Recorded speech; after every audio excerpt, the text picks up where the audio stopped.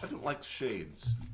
I like seeing outside all the time. I do too, but it's different for me because it's a sexual thing of like I want people to see me masturbating. Okay. Otherwise, I can't come. Well, I think we know what is going to be at the top of the next show. Ryan is in character. Megatron must be stopped, no matter the cost.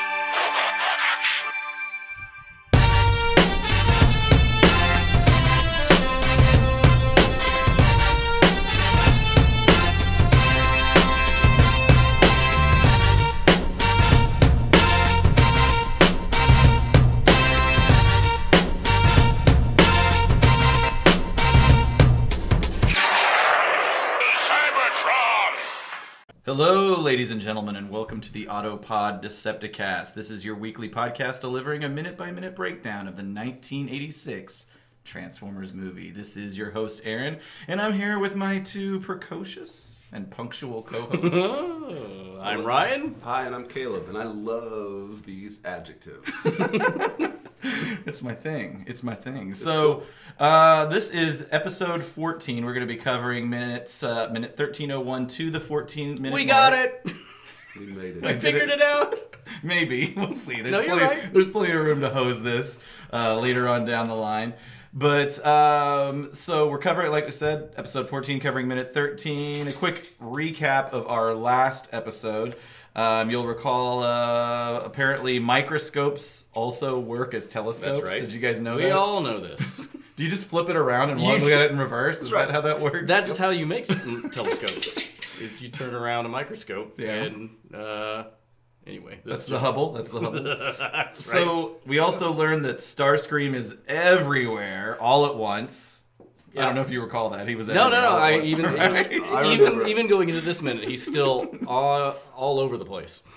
And I think most importantly, we learned that we know nothing about gender or sexuality as it applies to alien robots. Or humans, for that matter. As three white males, we're really the most educated to speak on female matters, I think. No, I think it's very relevant, and Pat ourselves on the back. I'm still very curious to see if and I encourage feedback from all listeners. I know we have a female constituency, and why are you laughing at the female constituency? No, don't say that. I wasn't doing that. So, well, you can hear it on the microphone. Snicker.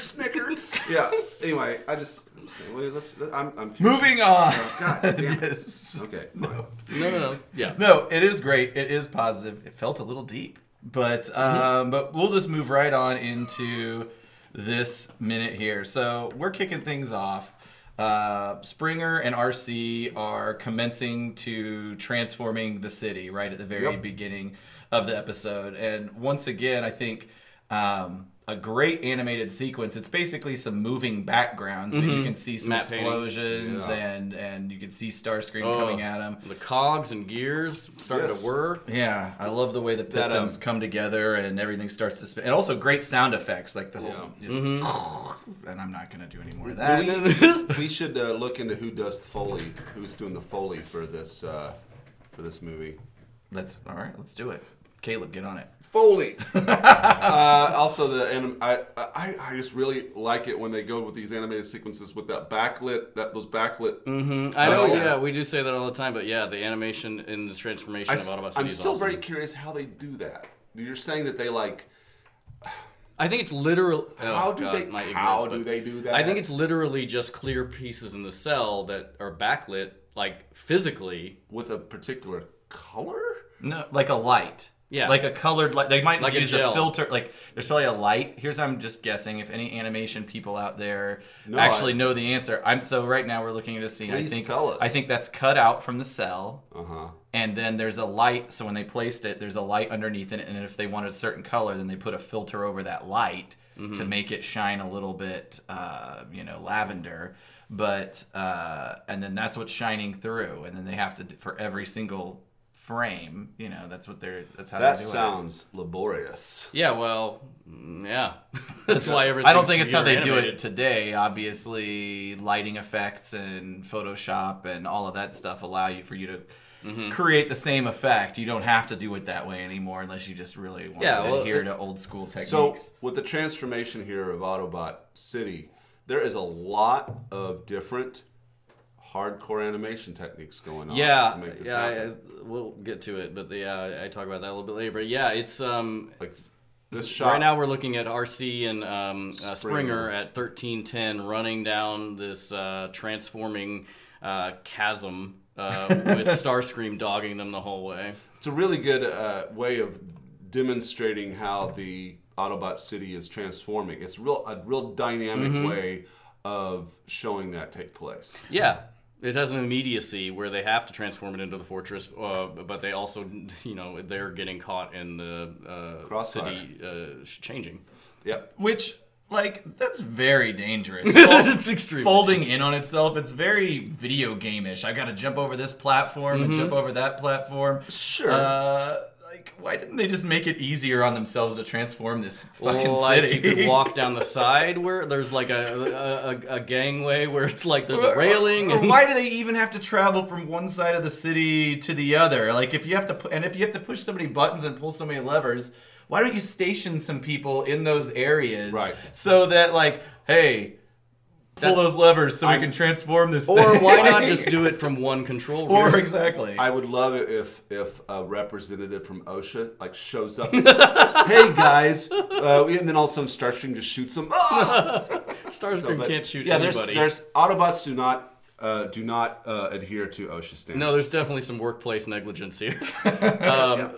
We've frozen on this shot of Starscream at 1314. Where I love this, that they don't do this very often. It seems like almost a forced perspective where Starscream's nose cone is really long and it makes him look very menacing and it has the illusion of him traveling very fast. Very fast. They're even adding motion lines just to really bring it, drive it home. Pathetic fools! Yeah, he's cruising. Yeah, it's like extreme foreshortening, and it looks awesome. So like you said earlier, Ryan, he's dogging them right now, and they're kind of running through this pathway. It's kind of becoming a tunnel, and Starscream transforms, lands as the top closes in. So we all know what's about to happen. Why, Starscream didn't need to transform and land on his feet. He could have just pulled up and gotten out of there, but my explanation is that he's so focused on getting them, he doesn't notice his surroundings. Yeah. All right. But here's a note, and we're getting ready to see it in a second, where his foot thrusters, I love that. At 1325, where he launches his foot thrusters and shoots out of the closing clamshell. That sound is the Millennium Falcon thrust sound. Oh, is it really? It's exactly that. They took that sound. There's a lot of Star Wars sounds in this movie. How does that get appropriated? I don't know. I don't know how it works. Well, Nelson Shin worked on Star Wars, so I don't know if that has. So you think he had access to the? He's he has the wave files. That's interesting. Yeah, almost all the thrusting. Oh boy, the thrust sounds. Here we go. Yeah, I'm gonna fuck it. Of the Seekers in this movie are the Millennium Falcon acceleration sound. That's fascinating. So I wonder. That makes me ask two questions. I assume that sound was developed proprietary for the Star Wars movies by the production staff. I assume that they didn't grab that sound from a log of stock audio. So it's either stock audio or maybe it became stock audio after the Millennium Falcon. They developed it, put it up on the market, and these guys bought it and used it. I'll wager that. Yeah. What's the stock screaming effect that's popular? Oh, No, not that. That's the goofy scream. I'm talking about I think it's called the Wilhelm scream. The Wilhelm scream. And it's just. I don't think that's in here. That's I was hoping there would be no Wilhelms. Well, we'll keep an eye out. Do they not use that in every Transformers movie? Probably. And the Michael Bays, I'm sure they do. Well, I'm not talking about the Michael Bay movies. Well, that's talking. what we got. Which we Right, say so, every anyway. So that's really cool. I did not know that, and that is really I found a interesting. lot of that. Going forward, I have a lot of notes about where the Star Wars noises are in sounds in the movie. Okay. Please point them out every time. Yep. So Springer and RC escaped from Starscream in the tunnel. Starscream, he's realized he's lost them. He transforms, lands. He recognizes if he doesn't act quickly, he's going to be trapped from above. So he launches himself up and gets stuck, and Gets his foot caught. it's a pretty like intense scene. Actually, It is really, yeah. It's like it's very scary.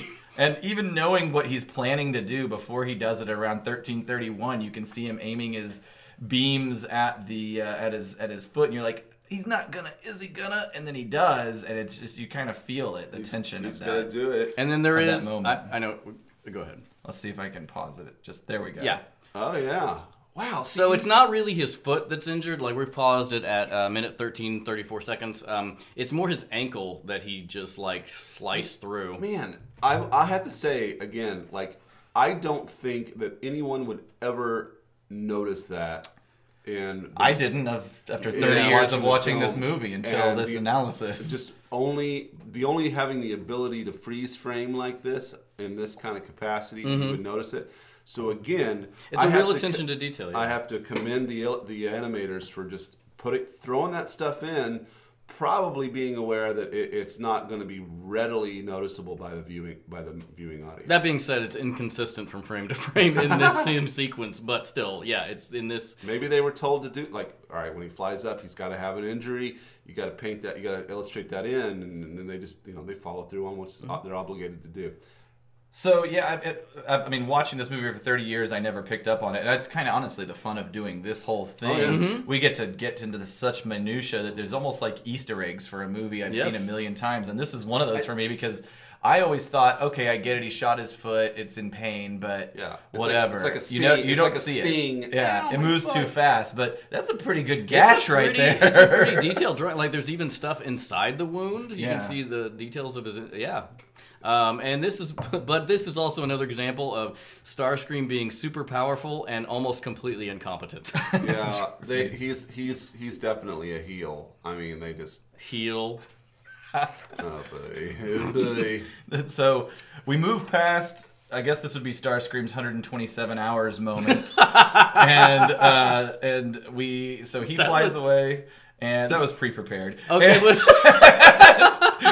RC's transforming the city, and And this is I don't know if we even addressed it before, but like Boink. fucking RC his speaking of Star Wars totally has Leia Organa like head buns. I have to believe that is an homage. It must be, right? I have to believe it. Is her helmet head always that pronounced? No, I think this is a little off. This Yeah. particular scene model. looks We're like looking that's at the minute 13, that 35 seems, seconds. That seems heavily Where accentuated. RC's in a control room. She's hitting some buttons, pulling some levers. And maybe that's why I did notice it, because they're so big in this scene. Yeah, it varies. This feels a little off from, Cool from shot. the standard. She's transforming very quickly, transforming Megaplex, pulling levers, pushing buttons. Well, Right. do we want to get into whether it's Metroplex at this point, or? I'm sorry. We can take Autobot it to the City. end. We'll Okay, just okay. kind of. So the city's continuing to transform. It's now less of a city, more of an immense battle station. So this transformation sequence is awesome. Yeah. And a couple things that I feel about it, I guess I don't know if Transformers counts as anime or not. And people who are listeners who love anime, I mean, if it's I think animated overseas, is that what counts? Or Japanese influence, is that what counts? But nothing feels more anime to me than the transformation sequence and the way these Sure. guns come out and just I the would agree. angles and just the shading and the just the beauty and smoothness of Yes. it all. Like I it would feels very high quality. This is what anime to me. is what the animators are familiar with doing. right. Also- and they do it very well. Yeah, I agree. And the amount of hand-drawn cells in the transformation of Autobot City is astounding. Like where they they don't use like moving matte paintings or anything. It's like this is later, but from from like 49 seconds to 55 seconds is almost entirely hand-drawn. And so speaking of the Japanese anime and stuff like that. The Japanese trailer for this movie, which I did look at, and I'll put a link up whenever we drop this episode, but it's a longer series of this. And also, at the very end of this sequence, there is a shot of it as like the fully transformed battle fortress, and it looks a lot like Metroplex. Oh, really? Gotcha. I'd say this sequence, like all the guns, this reminds me of the anime series Battleship Yamato.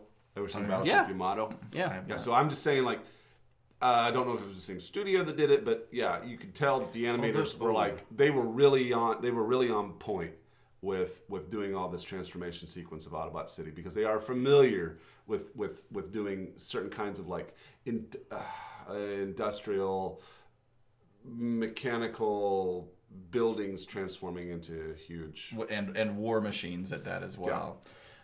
So we talk just to go back to last episode and talking about Perceptor and how outnumbered the Autobots are. There's a fucking cannon here with a large caliber cannon for every Decepticon that is attacking them. If our count is on how many Decepticons are here, they should have it covered. I want to see like a cannon. And then another little cannon stick out of the end of the cannon. like a xenomorph type thing. Guns coming. And this point is like you might as well see guns coming out of guns. It's almost what's happening. They're well armed. The fact that the Decepticons even stand a chance in this is ridiculous. So unlikely. But, we got to have a story. Yeah, also, as Ryan says often whenever I go off the rails on these types of things. Yeah. But god damn it, they should never lose. This is incredible. But let's whatever. Let's make a note to make shirts of some sort or something that says "Because Movie." I think those will do really well. But, I like it. Hang on, right. Write it down. Write that down. Movie shirts. I don't know what that logo would. I don't know what the graphic would look like, but I think we could do very well with that. Maybe it has some celluloid. All right, good. Okay, so also coming up in the next sequence, from about 1350 onward, you start to see from the external side of the city the siege starting to happen, some cannons, and there are so many more Autobots than originally we counted. I mean, I counted at least another 10 or 12. Running up and down the ramps into and out of the city. They're sort of they're just kind of running in and out of the city. They're taking shelter. Second 50. So aside from the fact that they have 2 guns per Decepticon, or if not more, there's also more Autobots than we believe there were. So and also in the Japanese trailer, there are many, many, many more Decepticons. Basically just drone planes is what it looks like. I mean, they're just copies of the Seekers. But there are a lot more that are shown. And the trailer was made before the movie was finished. So, I mean, there's a lot of stuff that doesn't make it into the final cut. Also, Ultra Magnus is in his original Diaclone colors in the Japanese trailer. I must have seen it a long time ago because I remember that sequence. Does the trailer show Hot Rod catching 3 fish? It does not. It does show Hot Rod, RC, and Daniel in a ship at some point, which they never appear in the film. What were they doing in the ship? I think it was an alternate version of where Cup's telling the story to the Dinobots. Interesting. Are there quote unquote deleted animated sequences that exist out there that are viewable? Yeah. There's definitely some storyboards that so sometime we should all sit down and watch the 30th anniversary, also to watch the commentary, because you've got Nelson Shin, Flint Dilley, I think Susan Blue as well. Probably would be a good idea. I've watched it before, but we should watch it again together. There's definitely storyboards of animated, and you see characters die that you didn't see on screen, and just a few other little nuances. Okay. But to Ryan's earlier point, and on the next episode we'll get into it even a little bit more when Blaster is introduced. But the whole background, everything being animated and not so much as a matte paint. Yeah, trying to count the guns. Can't do it. Not this sequence from about 1349 to the end of the minute is all fully animated. There's no matte painting background. Right, exactly. The background is animated, and there's just a lot of that in that movie, and that is amazing. And I love this scene around 1353 to 1355 where Megatron flies in and takes a shot at a steel door, and it does nothing. but it's a great angle. It's a great action shot. I feel like even the cartoon, which in theory could have replicated a shot like this, I just feel like they weren't as on point with their angles and stuff like this. Very simple. As opposed to these are much more dynamic, cinematic angles and camera angles, so to speak. They pulled out all the stops. They had a bigger budget. They probably were we really need to make this work. Right. This is the movie. So Megatron takes a couple of shots at the door, does nothing, and he calls on the Insecticons to breach their defenses. And here comes Kickback and Shrapnel. And Kickback and Shrapnel flying in the screen. Megatron looks awesome in that close-up that he does, where he elicits that command. And why the Insecticons? Because this is actually, it's not a deviation for this minute. I should have mentioned this earlier, but the Insecticons eat shit basically. Do they eat metal? Yeah. Okay. And like in the original script that I had, in fact, whenever Hot Rod starts shooting at the shuttle, the Insecticons eat the shuttle away, and that's when the Decepticons come out. Oh, really? Yeah. That's weird. Yeah. Well, that would solve the problem of I guess the Decepticons wouldn't care of it just fucking crashing, but. So That's a good. You know what? Why don't whenever they fly out of the shuttle, why doesn't Megatron have the shuttle crash into Autobot City? Like have somebody take the controls Or just and 9/11 the orient city? it that way. Yeah, exactly. Oh. We brought 9/11, follow the money, cui bono. The way it goes, why don't they just not use the shuttle? I mean, 'cause they had a plan. I guess so. Go ahead. I was just going to say, that brings us to the end of the minute here. Before we get into the Metroplex talk, I want to talk about something that we've omitted. But I'm glad we did, because we've had plenty of content for other episodes, so it's fine. And really, it's the only one to bring up now. But in terms of voice actors, he's been on previous episodes, but we haven't talked about Starscream, Chris Latta, Oh, yeah. Chris Collins, a.k.a. Chris Latta. Also the voice of Cobra Commander. Cobra Commander! Yeah. So, by all accounts, he was a very gifted comedian. And very renowned for his voice work. He won the 1990 San Francisco International Stand-Up Comedy Competition. Really? So he was like a rising star. But there's a great YouTube clip from him, and we can watch it later. I've got it pulled up, but it's from about 1992 I would like to see at that. Evening at the Improv, which was hosted by William Shatner at the time. Oh. And just a great showcase of his talent. And his persona was such that he was kind of a psychotic, almost multi-personality type person that had directed. Yeah, his stand-up persona was basically a psychotic person with multiple personalities that had channeled that energy into a stand-up career. That's really interesting. And so he drew, when you see him do it, he draws from some of his characters. Like he does a very Starscream-like voice in his stand-up, but he's like a different type of character. Kind of like Bobcat Goldthwait in a way. I've never seen Bobcat stand up. He's good. definitely doing it. Yeah, he does that. Yeah. That kid, the character we know as Bobcat Goldthwait is just that. It's a character. Yeah, it's like Larry the Cable Guy. He's not like that. No, I love Bobcat Goldthwait though. You mean Larry the Cable Guy doesn't fix cable when he's not? You mean comedy? he's not a complete dullard? You've seen Larry the Cable Guy's. I'm just kidding. Yeah, I've Prior- seen it. His name's like Larry Johnson or something. but He come out in pleated khakis. Yeah, I've seen it. Yeah. Yeah. So at any rate, he studied at New York University for about a year. He focused dance, voice, and mime. He started his voiceover work around 1979. Wait, is this what you were just talking about? Space Battleship Yamato? Yes. Yep. Okay, that was his first voiceover gig. It was called AKA Star Blazers. And then in crazy. 1983, he started working on a little 5-part series called G.I. Joe, voicing the iconic Cobra Commander. Fuck yeah. Nothing better than when they introduced Serpentor and gave Cobra Commander this weird sarcastic, jealous Well, he basically became the Starscream role Yeah, at that he really point. did. He did, and it was It's great. awesome. Yeah, you started. The weird thing about that, and I'm gonna have to go on a little tangent here about G.I. Joe. They introduced Serpentor, and Serpentor's a dick, and Well, he's like the combination of 10 of history's Yeah, greatest the dicks. most insane people that ever And were. the weird thing about that move is they make you start sympathizing with Cobra Commander. And you do. Yeah, because he is like, guys, And- everybody, and- come on, this guy's not And good. his storyline in the G.I. Joe movie is actually very sad. I need Cobra to rewatch Commander's that. character in the G.I. Joe movie is sad because he gets exposed to these spores that turn people into animals. And he starts literally becoming a snake, so that by the end of the movie, he literally becomes a snake and fights one of Serpentor's snakes. That Serpentor has these snakes on his outfit that he strokes to make hard. And He does a spear.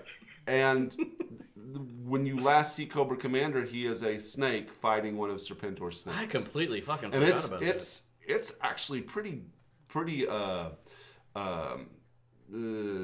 sad. So anyway, trying to reel that back in. That's okay.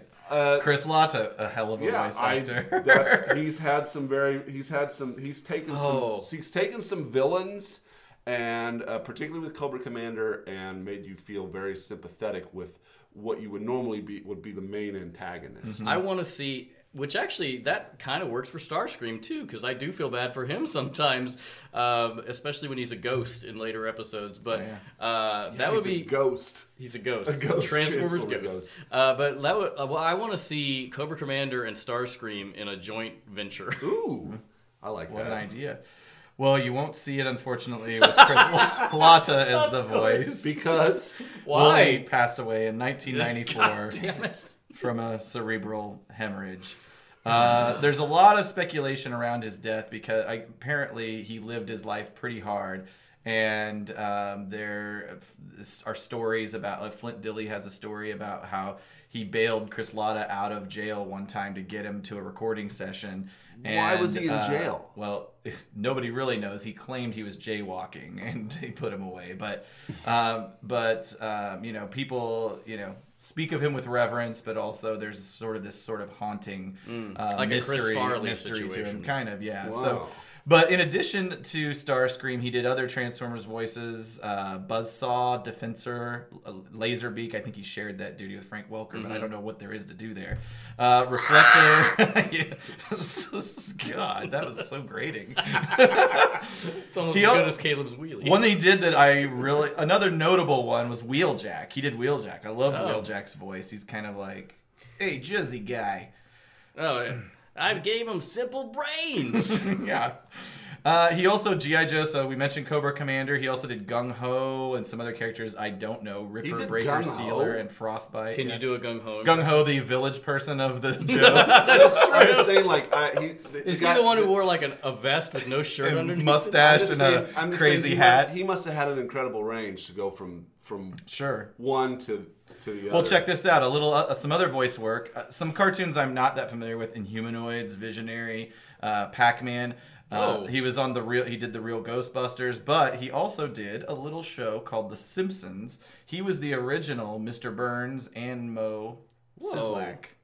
And then he died, and Hank Azaria took over. When did he die?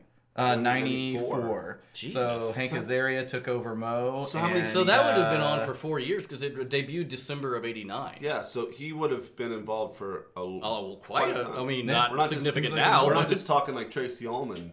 No, yeah, he was. Well, those characters weren't on the Tracy Ullman version yeah, of the show. this but- was the show proper. Oh, yeah, that would be Harry Shearer. Oh, thank you. Oh. Very good. Well, I mean, Good editing point. Thank you for doing it that way. course. You're welcome. Real quickly, on screen, he also did a lot of television work. Mr. Belvedere, and I'm assuming most of these were kind of one-off characters. I don't know that there was a lot of recurring. He was a voice. He was a voice on Mr. Belvedere. No, Or just he an was an actor. actor on Mr. Belvedere, Mama's Family. He was in the movie Roadhouse, Doogie Howser. He was on Seinfeld, Married with Children, and Star Trek, both The Next Generation. Okay. And Wow, Deep I need Space to look Nine. this guy yeah, up. yeah, this guy's hitting on all. He's I firing on know. all cylinders. It's like All your nerd cylinders man. are peaking right now. to be an actor in the '80s and '90s. So that is Chris Latta, amazing. Obviously, Wow. one of the most Jesus iconic voices Christ. outside of Megatron and Optimus Prime. I'd say Starscream is the most iconic voice. I guess somebody will step up and be like, "What about Soundwave?" But fuck that guy. I mean, it's so heavily But synthesized. true. So you want to talk about Metroplex? Metroplex is, and this is why you gave us the operative Order. order. That's right. To It wasn't an watch order. I just Scramble suggested City. it. Yeah, we all watched Scramble City yesterday to try and help inform our discussion. I'm sorry. You didn't watch. No, I watched it.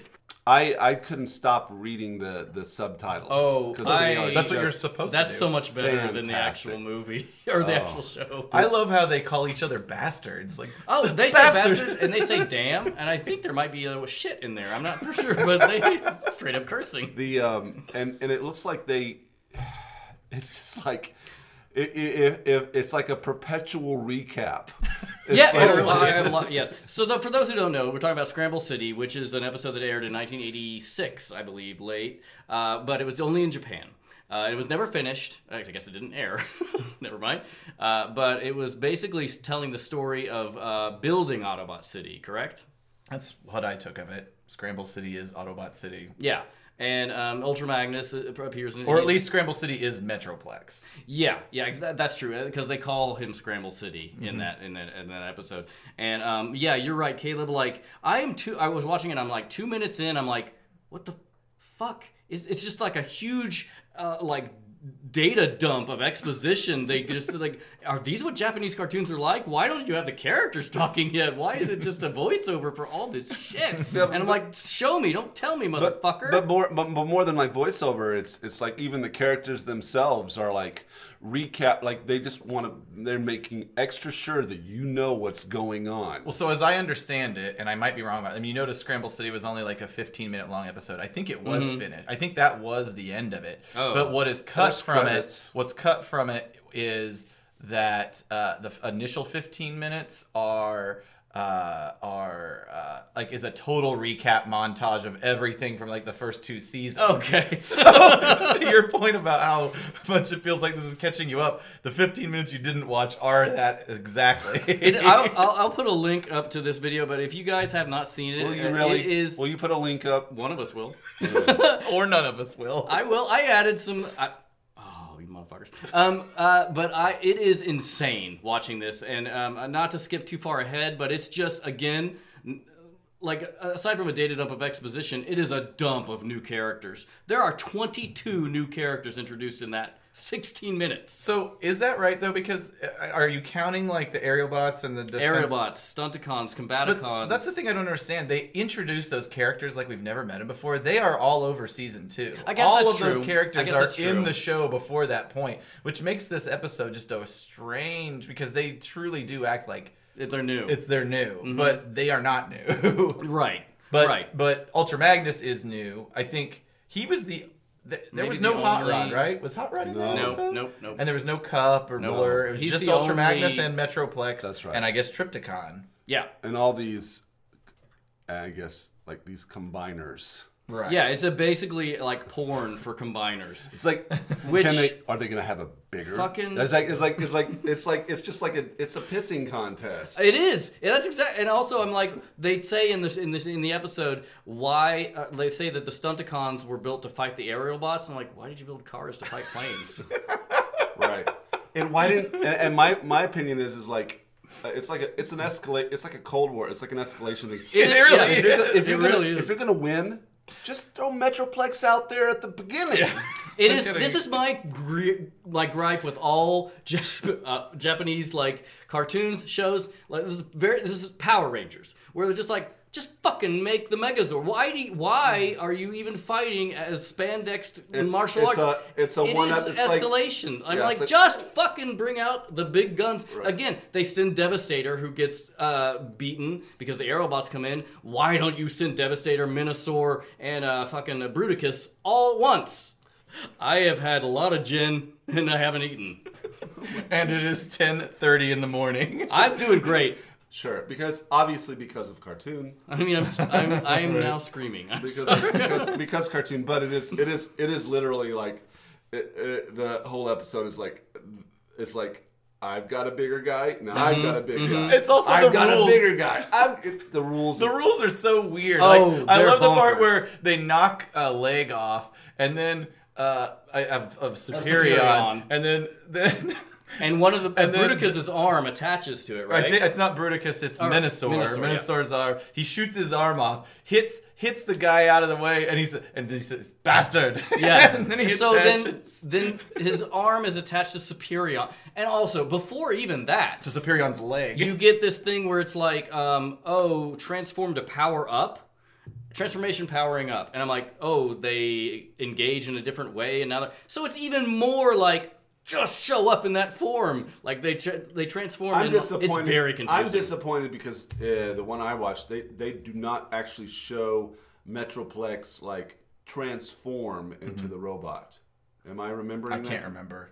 Yeah, I don't. I'm not like the movie. The Transformers movie shows more of a transformation sequence than him transforming from the moving city, right? Which I guess I would describe as a mega tank, into his robot form. I think they call it Mobile Fortress. Now, would Metroplex be mimicking a fortress?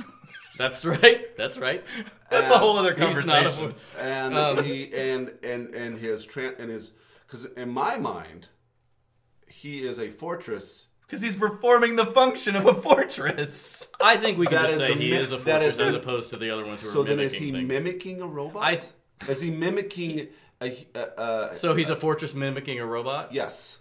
I'll They go should with call that. him... Wait, never mind. I was going to say Fortress Mimicamus. Oh, no. Sorry, goddamn Is he like a? He's not a Roman emperor. And I was thinking of a different guy. I was thinking of Fortress Maximus. So we say all that to get to... So is Metroplex Autobot City... what on the TF Wiki says that Metroplex had been installed as a subsection That's right. of the larger Autobot City. And it also goes on to say his cog was destroyed during this battle, and that's why... It's a lot of supposition. And that's why they had to go and do all the mechanical shit to transform him. But nowhere on screen did you No, see, you don't see it on screen. or in the script, does it indicate that And this cog was destroyed. This could have been a big robot. And that- I think this is back engineering because later in the totally. show there is an episode that is bananas where Metroplex's transformation cog is stolen and they install Trypticon's transformation cog and then Metroplex's transformation cog is installed in Trypticon. It's fucking weird, but it's like so he has to have a cog to transform. So it's really like shoehorning it in that this is. But yes, there are parts in the show where Metroplex is a part of Autobot City. I have a question.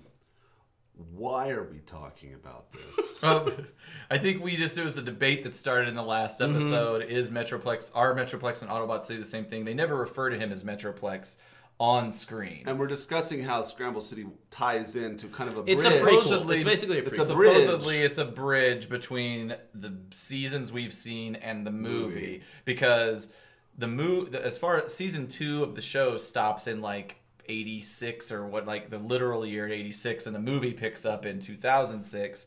2005. So, Why 2005, was it, sorry. Why was it never released? Why was Scramble City never put out there? They just I don't know. I don't know exactly. I have read that there are some it is dubious as to the rights holders of the material. I think really? a different animation studio produced it than typically, and the animation was actually really good. So it wasn't a matter of like them standard television. It wasn't show. a matter of the product. It was a matter of like legality. Maybe I don't know the answer to that. But the animation was really good. I think a different studio produced it, and ultimately the video of Scramble City was available, I believe, on the 20th anniversary of the movie DVD. You could get it, but I don't think the audio was available with it. For whatever reason, the studio that owned the rights held out on the audio and would not allow it to allow it to be released. And it's still that way to this day. I can hear Transformers AD right now listening to this and like knowing the answer. If you know Transformers AD, hook us and up. being like, but yeah, so You got the goods. yeah. There, did you know? In the one I watched, there was in the very beginning there was a thing. This is so dumb. We're not reviewing this, but I am going to because we're never going to talk about it again. There's a sound wave line that is dubbed in English. Oh, really? One line. It's weird Because he has the Japanese line, and then it's over top of it. There's like, if I remember, there's like 3 things that happen. There's there's a straight Japanese line. Then there's a weird like sound wave sound, and then there's an additional layer on top of that that's a sound wave in English. Now, when they do it the next time he speaks, they eliminate the Japanese Subtitle? No. They eliminate the Japanese voicing altogether, and then it's then it's just strictly Soundwave talking in Japanese with the filter Right, on. right, Like right. there's no filter at the At the first first talk, one, the first time, and then there's yeah. this weird there's a filter and an additional Americanized overdubbing of it's just a mashup. It's weird. I only have 2 other points on this, and then we can move on. But one is at minute 3:01 in this 16-minute episode, Ratbat flies into the cave into Autobot City. Ratbat, he is straight flying into a pussy. It looks like a pussy. It is I'll have to go an back and look at expanding vagina, like it's a speculum has been rammed in there. Speculum that's right. rammed in there. That's right. That's how it works, ladies. I know. I The OBGYNs I thought out we there. were going to get through one fucking episode. I did too. We're so close. Well, and after that, it says Ratbat intruded deep inside. I was hoping we would get through this Nope. episode without Ryan's Hopes having, failed. My uncomfortables.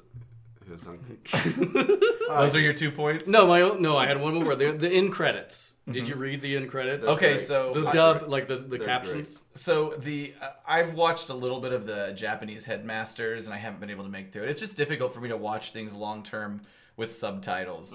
But the theme music is always the lyrics are so dramatic and full of I should've outrageous metaphors. I should have wrote them down, but it was midnight last night when I was Well, I wrote them down. Awesome. Go for it. Okay, so these are the end credit, which in the American version there are no words. So this is the song that's saying over the credits. Over the credits at the end, and it is a Transformers song, and this is the English translation on the Japanese lyrics. That's right. Okay. Vibrations that echo from where the shooting star departs. The star is here now. Yes. Give me no peace again. KNOW. You are now crushing me. Please throw away the sorrow in the crushing sky. You who were born to fight. Transformer. It's beautiful.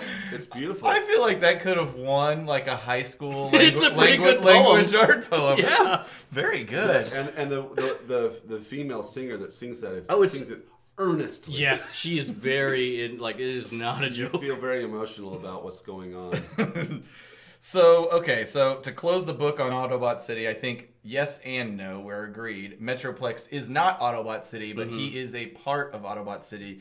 And I think there are certain shots in the movie, Transformers the movie, where they look very Metroplexy in his design. Yep. So he is a part of the city, but not the whole city. And we'll leave it at that. So what a great diversion there. So one other script notes and deviations. Script deviations. I only have one. And it's that in my version of the script, Starscream's foot situation is somewhat different from what is on screen.